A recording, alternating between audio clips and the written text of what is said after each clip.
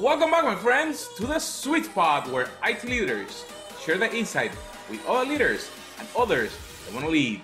My name is Carlos Vargas, and as every week, I am here with my two co-hosts, Howard Holton and Paul Lewis. Hey, guys. Hey, Carlos. Hey there.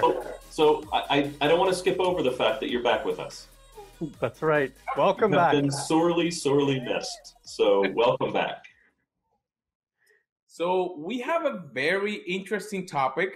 After everything, we're going to open the book because we were looking at things on our planning. How do we do things from a leadership standpoint, from a thinking standpoint? We said, hey, a lot of times people have to learn how to do a collaborative session, how to interact, and actually not to have a yes person next to you. And we start thinking about how do we come up with the topics? How do we think about how we do it as leaders? So today we opening the book into, how are we calling this, Howard or Paul? I know that we said that we're going to do, but how do we call it? How to properly collaborate as a peer, or the signs that your collaboration is working. And that is not only for a podcast, that is for a company, how to truly collaborate to come out with the end result.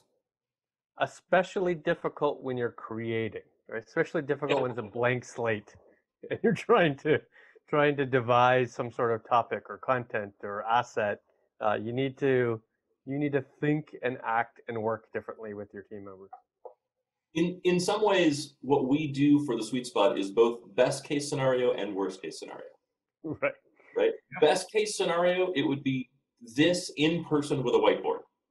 Mm-hmm. Right? And we could kind of do some standard brainstorming, right? Start writing stuff out, throwing stuff up, throwing it up against the proverbial wall and seeing what sticks. But as everyone knows, we no longer have the ability to do that in this current state of affairs. Right. So I would say that's the worst. The best case scenario is because there's three of us. Mm-hmm. Right? And rule number one is, if you want to collaborate in a positive way, you get the number of people down as small and tight as you possibly can, while still being able to represent perspective, totality, and completeness. Right? So there'll be value in talking about, like, topic-wise, the last 30 minutes. We started this podcast 30 minutes ago. You didn't see it, but let's talk about what that 30-minute looked like. Also, let's talk about what we don't do and the reason why we don't do it. So as an example, what we rarely do is talk about the next 50 podcasts, right? We don't think about the storyline that goes into years. We truly think about what's relevant today, this week, this time, based on the conversations we've had recently, just as an example. And that's very valuable because I actually keep the conversation current. Mm. We look at what is happening on each one of our roles, what we're interacting, and what can we bring from the learning from that previous week. So Carlos, describe the last 30 minutes. So we start catching up, coming up and interacting as a team. Nobody here has a title, so titles go out the door. This is how we're coming, and what can we do today for our listeners, for the people that we're gonna serve? And we start chatting, having fun. I think that that's very key. That even though it has to be creative, but each one is bringing the best part of each one of us. And then, what was that? It's kind of interesting the way it happens, right? Generally, we all hop on this call, and we go, okay, what are we talking about this week? And Paul goes, well, I had a couple of ideas, and Paul throws those ideas up, and we kind of kick them around a little bit, right? Like, we kick the tires, we look at the engine, we kind of sit in the seat. Does this fit? And I get the feeling that Paul kind of pokes me with a stick a little bit just to see, does Howard have a rant buried in there somewhere? That's right. Can I get 10 minutes out of this? Can I? Yeah. Because it's almost always, wait, you're ranting, let's record this. So, Right. so sometimes, and I would say half the time, maybe more or less, those are the topics we go with, or that is the topic we go with, right? Today, it didn't really work like that, right? We kind of talked with 2 topics, and I was like, well, I don't think the second one's going to work. And we started kicking around ideas. And we do the same thing with all the ideas, right? There's no big plan. There's no script. We just go, hey, here's an idea. We pause after the idea and go, does that resonate at all? Moving on. Does that resonate at all? Moving on. Does that resonate at all? And it's super collaborative, and there's no ego attached, right? We all bring ideas. The ideas, we have 10 times as many ideas as we actually talk about, at least. We can only pick one, and none of us, I've never felt hurt that my idea didn't get chosen. I think the reason why that's true is because we have ideas that are used for more than one asset, right? All 3 of us maintain a list, right? It's a list that gets built up on a daily basis, an hourly basis. Our interactions with people, our interactions with our dreams, right? In the shower, as you mentioned, right? These are just interesting things that we think could be a blog, could be an article, it could be a video, it could be a pod, it could be just an answer to an email, just somebody's supposition. Because the reality is most of our time, especially at work, is answering questions, right? And because of that, we maintain this list. And some of these lists might be interesting in a format like this. Some of these lists are just insufficient for that. You can't get 20 minutes out of it. And you mentioned something very interesting, Paul, when we were talking, that sometimes we get asked questions and we need to provide an answer. People come to the leaders. So leaders are known and they grow because they can solve problems. So people recognize that. And sometimes you have to give an answer. And that answer may be the right one, may not be the right one. And that was an interesting point that you mentioned, that sometimes when we look at that and like when we're creating, we say, well, let's try this. And then we go, that doesn't sound right. Well, then let's switch it. And being able to switch or shift, I think that that's key for us in here, but also for leaders. Like we're looking at technology. We know that the way of development changed and it brought agile. And then how do we do things from the infrastructure? When cloud came in, we had to adjust to do different things. So see, if we start being adjusting or shifting as a leader, that make us grow and interact in a better way and be able to serve whoever we're working with. And here's the real difficult part of that. It is very easy to Google an answer and give them the answer. In fact, very rarely would they come to us for that. What they actually come to the 3 of us for is a unique perspective, a turn, a spin, a dimension that you can't Google.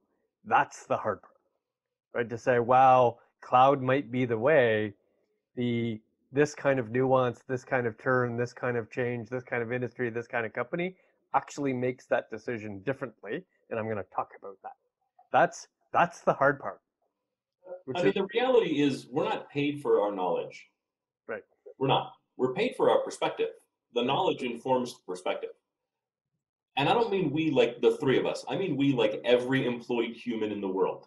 Right. I've never employed someone because they had knowledge that no one else could get. Right. I pay for the perspective, the way that you take that knowledge and turn that into value through your unique lens. And that means if we're in a room and we're supposed to be having a conversation, my expectation is you're bringing your perspective to bear. And to be honest, if the room you're in isn't looking for your perspective, excuse yourself from the room. And if the organization isn't looking for your perspective, excuse yourself from the organization. Right? The fact is, no organization is ever going to improve if they don't take advantage of the perspectives they've hired. No team's going to improve. No mission's going to improve. No strategy is going to be properly executed. Right? We're already suffering enough echo chambers in our daily lives as it is. Work really needs to not be one of those echo chambers. Right. Right? So let me ask you the hard question of the hard question. What is your process to divine that unique perspective? Bunch of facts in front of you. What's your process? How do you get to a point where here's a take that I think is unique to us, either us the person or us the company? I consume and criticize. Mm. That's what I do, right? So, and that's the simplest way I know to put it. So let's say I have a new idea, a thought about something, right? I tend to appreciate intuition as much as I appreciate knowledge. Like my goal is to figure out how do I take the knowledge that I have, use intuition, which really comes from the experience of that knowledge, and come to some new realization, right? And the only way that I can do that is to inform and criticize. So I get some new piece of information. I do some Googling, right? Has anybody written an article about this? Does anyone have a perspective I can currently read and consume? I consume that, and the whole time, my goal is not to agree with the person, not even close.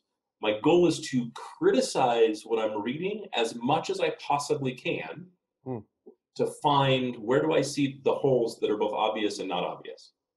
And then I actually criticize my own criticism. So rather than going to another article and doing the same thing, I take the criticism and I go, okay, does that criticism hold up, right? Does that logical fallacy, is that logical fallacy really a fallacy, right? Now I'm criticizing my own thought process. And at the end of it, I'll have an understanding now of that person's perspective. At that point, I'll do it again, right? And by the time I'm done, and I probably only do it, let's say 5 times right away, I will have a pretty well-developed understanding of multiple perspectives on an argument, kind of what their logical fallacies were, what the problems were with their methodology, and what they did really well. And at the end of it, I will have developed my own perspective informed by all of that action. That's kind of how it works for me. That's a good process. My process isn't like that at all. Well, before I talk about that, Carlos, what's your process of sort of inventing a perspective? That's very interesting. I do something very similar, but I'm very visual. So I do a lot of video search, and I actually listen to the videos probably at 2 or 3x. And I just literally put it in front of me and I stop everything else. No multitasking at that moment or anything else, because in that area, I want to consume and pay attention. And the first time that my wife saw me doing that, she thought that I was crazy, because for her, it sound garbage. But then when I'm like, okay, to me, when I listen it at the normal speed, the speaker may be speaking normally, but then to me may be too slow. So I want to eliminate everything else. So I go through, similar to what Howard is saying, okay, do I know this topic, but what other perspective I can get out of it? And go through it, and then I go, how can I contribute or do it in a better way and apply it to whatever I'm doing right now? And from there, I could look some article or something else, and then I go into, okay, I have all this, I can start creating now. And that idea or that whatever I'm doing, then it comes out, because I have then, it's like a funnel. I have a bunch of stuff on the top, and I can squeeze it until the bottom to get the best out of it. So it's interesting. I when I do videos at ultra high speed too, and there's 2 reasons I do it. One, I had ADD, and so just the pauses in natural speech are often, especially if the speaker's not amazing, are often good enough for me to drift. And I don't want to drift, right? I'm really trying to focus. So I watch at high speed. And then the second thing is, it takes charisma out of the equation. So it's really good for like political speech. Because we don't have the normal pauses, because we don't, the high speed eliminates speech patterns. A good speaker will lose a lot of the speaking value, and then all I do is retain the knowledge transfer value.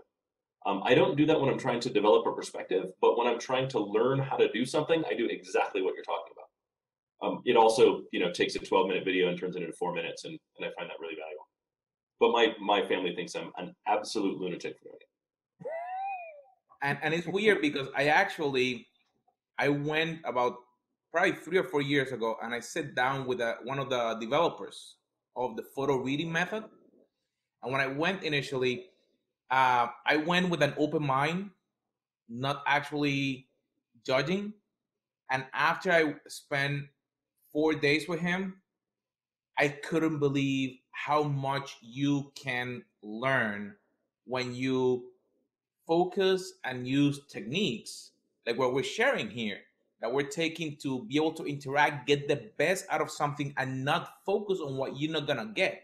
And one of the things that he mentioned is like sometimes when you read something, you're trying to read every word, but you don't get the meaning. So then you read it and you try to reread it, and you try to reread it, but then when his method, you probably can catch, let's say, 70% of the page at the first time, but you got what you needed out of it. And I started applying that method to other areas, and it was very interesting because then I could focus on the good part of what I need, not on like the totality that I don't need.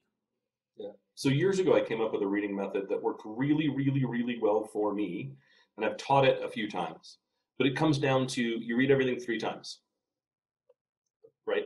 Mike, if your goal is to gain knowledge, not be entertained, to gain knowledge, you read everything 3 times. So the first time you read, and each time you read with a goal, and the goal changes every time. So the first time you read, you're reading for structure, personality, and organization, right? And key concepts. So I'll read through a technical book, and I'll probably read it in 2 to 3 hours, absolute max. My goal is, how is this book organized? What are the key concepts, and where do they fall within the book? And how does the writer use language, right? What's their personality? And the best part about it is, by the time I'm done, you could say a concept and I can probably find roughly where it is in the book. Like I can narrow it down to, say, 20 pages by flipping it open, and then I'll find it. You know what I mean? Okay, that's right there. Then the next time I go through and I read, now I'm reading to understand the key topics, which is kind of what we do anyways, right? This is the bulk of the learning, right? But now when I'm reading, oftentimes, especially technical authors, will refer to things that they don't explain in the beginning, right? And so now I'm reading through and I go, oh, okay, I remember that. That's on chapter 17. So I'll skip to chapter 17. I'll read the first like 3 paragraphs. Then I'll flip back and I go, okay, like I have a better understanding of that now. Now I have the context around it. Now I'm really looking for the nuance. So I read all the way through. And then the third and final time I read, now I'm reading to connect page 1 to page 655, whatever the last page is, right? Is there some cohesive story here that's not just a set of concepts and a set of buttons that I click and a set of tools, but rather what is the big picture kind of piece? And by the time I'm done, I'll generally end up with a really good understanding of whatever the function was. It's also really fast. I know it doesn't sound like it, but it's really, really fast. That seems like a lot of work. It sounds like it. It's really not. My process includes none of that work. It's more work. If I were to describe my process, it would be abstract connections. That's what I focus on mostly. So think of it as a multi-phased approach, which isn't a funneling. It's much more of a graph, right? So phase 1, which is happening constantly, is consumption of content. Consumption of content from lots of different sources, from lots of different media, from lots of different areas. But the important part there isn't the totality of the consumption, but the variety of the consumption. So much so, I purposely consume in much smaller micro bits, like think blog, right? Versus manual, right? Versus novel. But more importantly, that I change the topic per consumption. So let's say I'm sitting down for 2 hours. In that 2 hours, I will have read 200 things that have crossed technology, pop culture, religion, politics, back to technology, mixed all through there to get as much breadth as I possibly can, but to ensure that per type, I get more than one source, right? So if there's a technology topic on AI, I'll make sure that there are 5 different sources of that particular topic that is intermixed in that 2 hours. So by the time I finish the 2 hours, I have a pretty broad appreciation, but light, of a variety of topics. That's kind of stage 1. Stage 2 has nothing to do with that consumption. It has everything to do with living my life, which really just means this. People I talk to, movies that I watch, movies that I watch, music that I listen to, meetings that I have, interactions with real people over real time. I hear bits and pieces, right? A quote, an interesting turn of phrase, a perspective that I'll read in a blog, or a sentence that I think resonates to me personally in some way, and I create a list. And that list is what we went through, at least on my side, in this original blog. Stage 3 is that connection. I take some of those interesting things and then apply that to some sort of technology concern. All the consumption I just made to say, can I use this abstract perspective, this one-liner, this unique thing, and actually apply it to some sort of technology practitioner, right? Can I say that this religious concept actually applies to how one operates IT or how one leads a team? And from that connection builds out the asset. I know that sounds strange, but that is exactly my process. I think that's really interesting. And what's kind of neat about it is you and I do it differently and we end up with a different result, right? Like, because that shouldn't be, that should be reasonable. Right. No, but what's interesting about it is how different the result is. Right. Because it actually makes us work better together by quite a lot, right? Because what I end up with is like what happened to me when I moved to Colorado. I was on Reddit having a conversation with someone in the Colorado forums about how Colorado is purple. I got lit up by somebody who said, "You're a moron.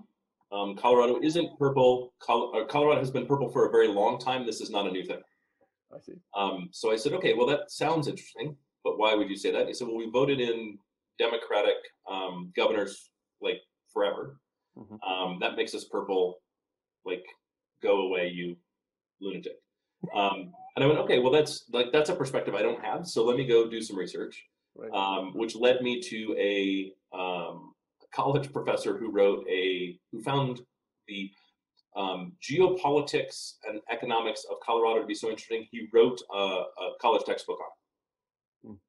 So I found a copy of the college textbook and read the college textbook, so that I could then come back and have an intelligent conversation with this person and go, you probably need to learn more about Colorado. Right. Like, because I wormhole a lot. Like I wormhole on this, on our podcast. This should not be, if you're hearing our podcast for the very first time, this could be news to you. If you've heard 2, this is not news to you. Right? But what's interesting is, Paul, you have a tendency to interrupt with a new perspective or a different perspective on a point so frequently that it really helps to inform the conversation in a way that it otherwise wouldn't. You know what I mean? It's like you're constantly pointing and refining my rants into a tighter and tighter and tighter focus, or to a different target, just to kind of see what interesting and unique stuff we can have out of this. And I don't think that works if both of us have the same viewpoint. Like if both of us have the same level of depth, we're just going to diverge. And instead what we do is we tend to focus down more and more and more and more. And it's a really unique way to go about it. And I highly encourage anyone that's listening, start to become introspective about how the things work in your day-to-day life. Right? Think about, don't be casual in the things that matter. And the fact is, most things matter. Right? And so really start making a decision about what matters to you, why does it matter, and how do I make sure that the things that matter get the attention they deserve? So Carlos hears and watches us the most. He does. I'd love to hear whether what Howard's point of view, perspective, process versus mine, whether you could tell that being an observer versus. It's very interesting now that Howard pointed out. You can see the conversation when we have that it's like you set the stage, and it's like you know when you're gonna you see the videos of the person that's gonna go skiing down the hill and then gonna jump. Yeah. So you're that gate right there, and as soon as it goes, then Howard goes. Right. And then depends. That's the best analogy I've ever heard. And you can see him like, what was the movie? I think that was the Eagle or something like that. Oh, the kid. Yeah. Eddie the Eagle. Yeah.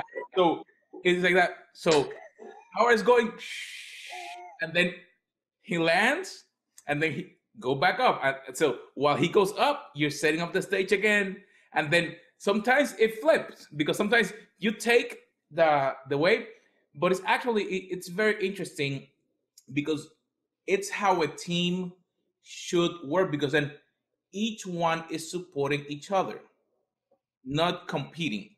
We may have similar capabilities in some areas, but instead of competing, what we're doing right here is that we're actually focusing on what each one of us is really good. So you're really good at one way, Paul, and then Howard is really good at another way, and I'm really good at something else. So in that way, then it becomes a complement. So then it's like a band. The whole thing is sounding correctly, because if you put two drummers, then it's gonna mess up the whole thing, or three keyboards or something like that.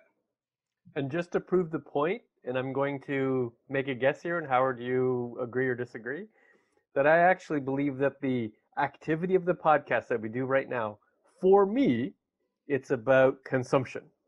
Whereas I'm guessing for you, it's about connection. It's about the interaction between ideas. That's how I take this podcast.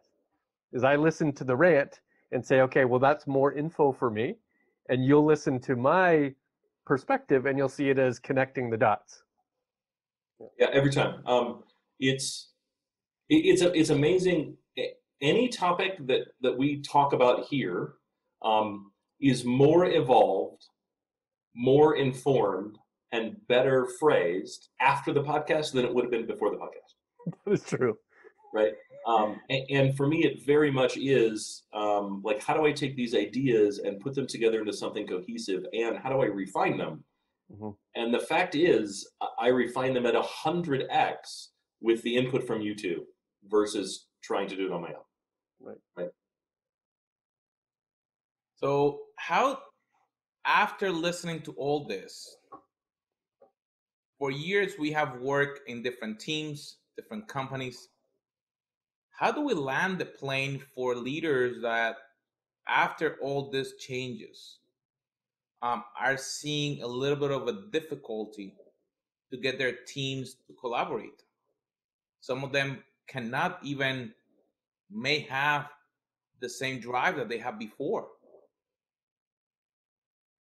So lead to listening, right? Lead to listening.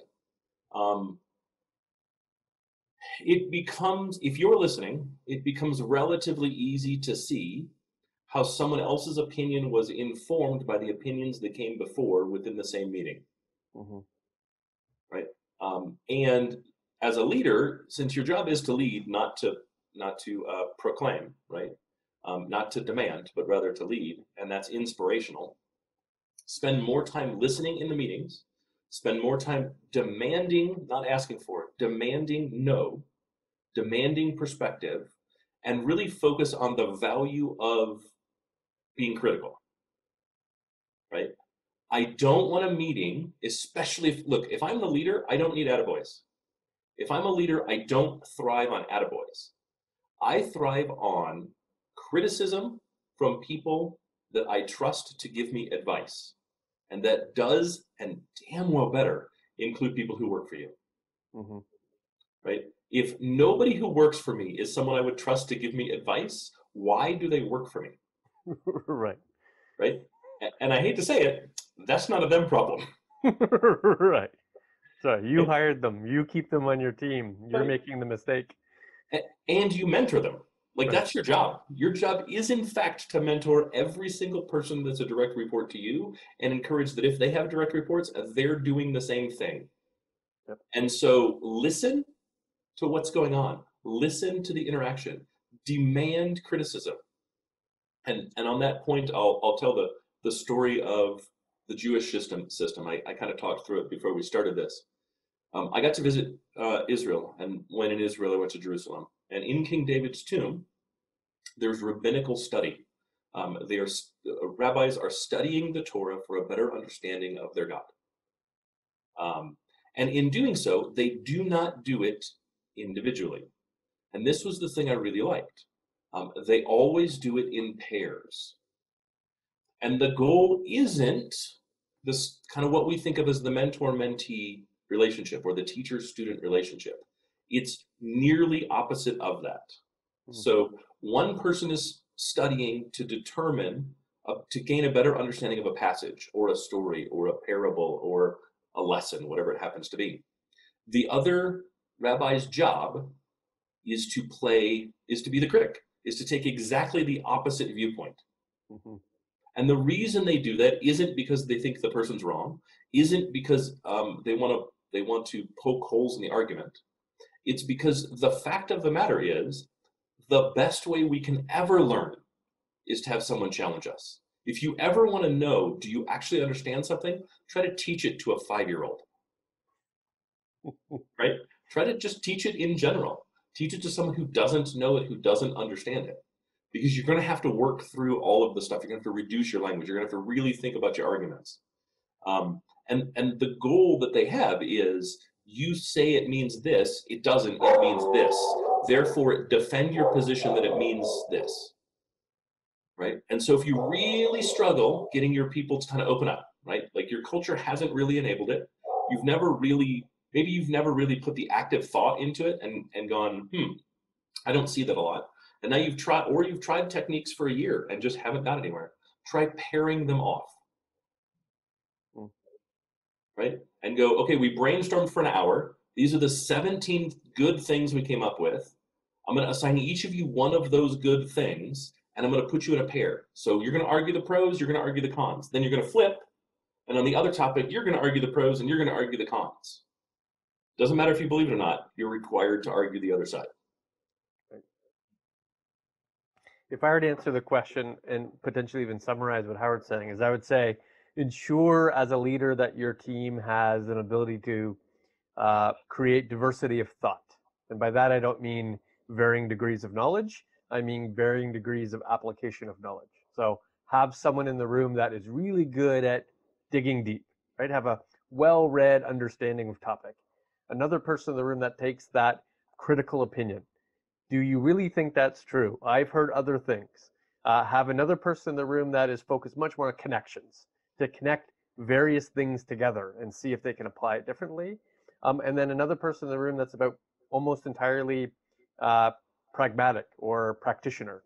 How does it actually apply in the real world? What are the constraints that allow this to happen or not happen?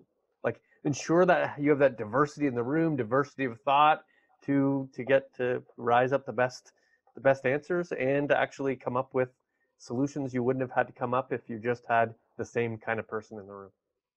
So I would say the only other person I would add is a historian.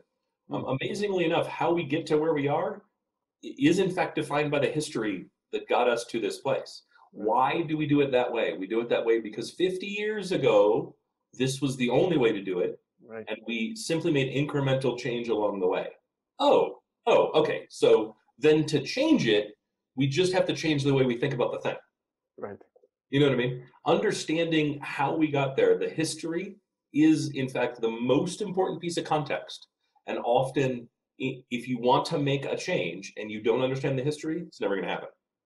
But understanding the history gives you the power to then go, if this is the root of why we think the way we do, why we act the way we do, why we do the thing the way we do, then let's talk about how that root is not built on a solid foundation, and how if we simply change that foundation to a better foundation, we can move forward.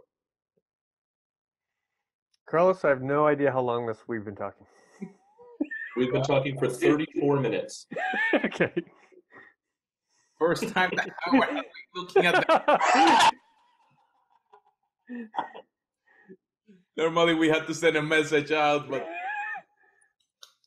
well, my friends, it's been awesome. So you just saw the process that we go through, and we decided to do this because a lot of times as leaders, we think that someone else knows what they have to do, but we just share a new idea, a new way of what we're doing, a collaborative way that it applies to us right now, and it can help you with your team and everything that you do, my friends. So as always, make sure that you subscribe and that you share this video podcast or the audio podcast with your team, with your friends and your family. And my friends, we'll see you on our next episode.